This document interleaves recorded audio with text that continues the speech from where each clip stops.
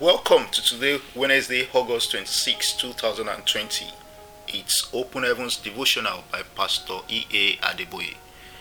We shall be looking at dangers of idleness today.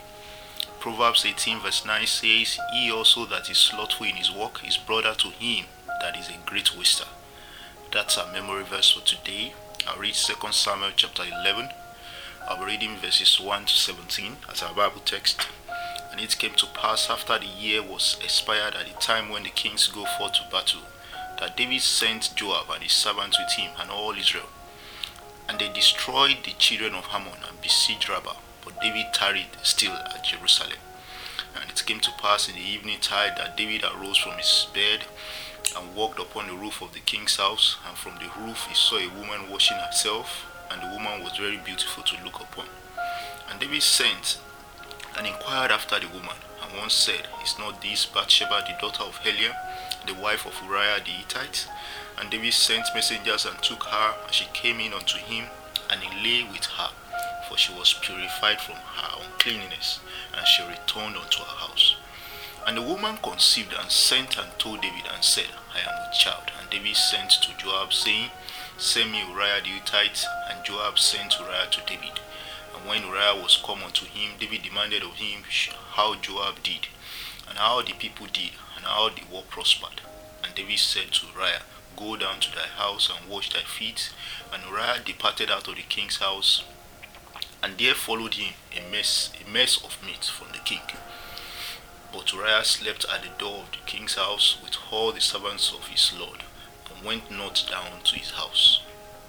And when they had told David, saying, Uriah went not down into his house, David sent unto Uriah, Camest thou not from thy journey?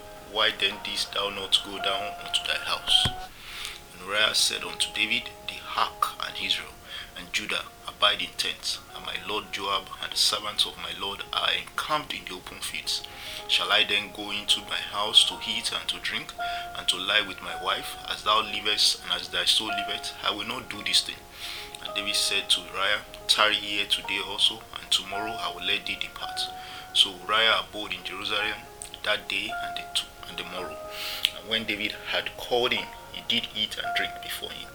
He made him drunk, and at even he went out to lie on his bed with the servants of his lord, but went not down to his house. And it came to pass in the morning that David wrote a letter to Joab, and sent it by the hand of Uriah. And he wrote in the letter, saying, Set ye Uriah in the forefront of the hottest battle, and retire ye from him, that he may be smitten and die. And it came to pass, when Joab observed the city, that he assigned Uriah into a place where he knew that valiant men were. And the men of the city went out and fought with Joab, and there fell some of the people of the servants of David. And Uriah the Hittite died also. There is a popular saying that an idle mind is the devil's workshop. This is very true. Ask King Solomon. He was probably the wealthiest man that ever lived. He was also the wisest on earth during his days. Yet the book of Ecclesiastes, which he wrote when he was very old, has a tone of depression all over it, because there was no war in the days of Solomon. He relaxed, and it cost him a lot. After he was done building God's temple and completing all the assignments his father gave him before passing on, he was left with nothing to do. He then started marrying strange women, drifted far from the Most High God, and built temples for strange gods. Learn from Solomon.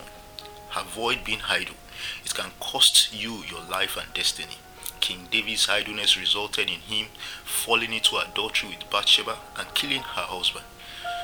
2 Samuel chapter 11, 2 to 17. These eventually brought a curse on the lineage.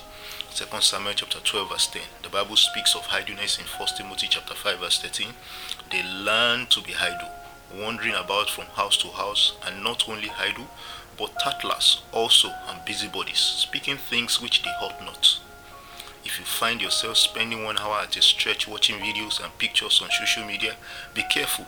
Your free time could become a tool in the devil's hands.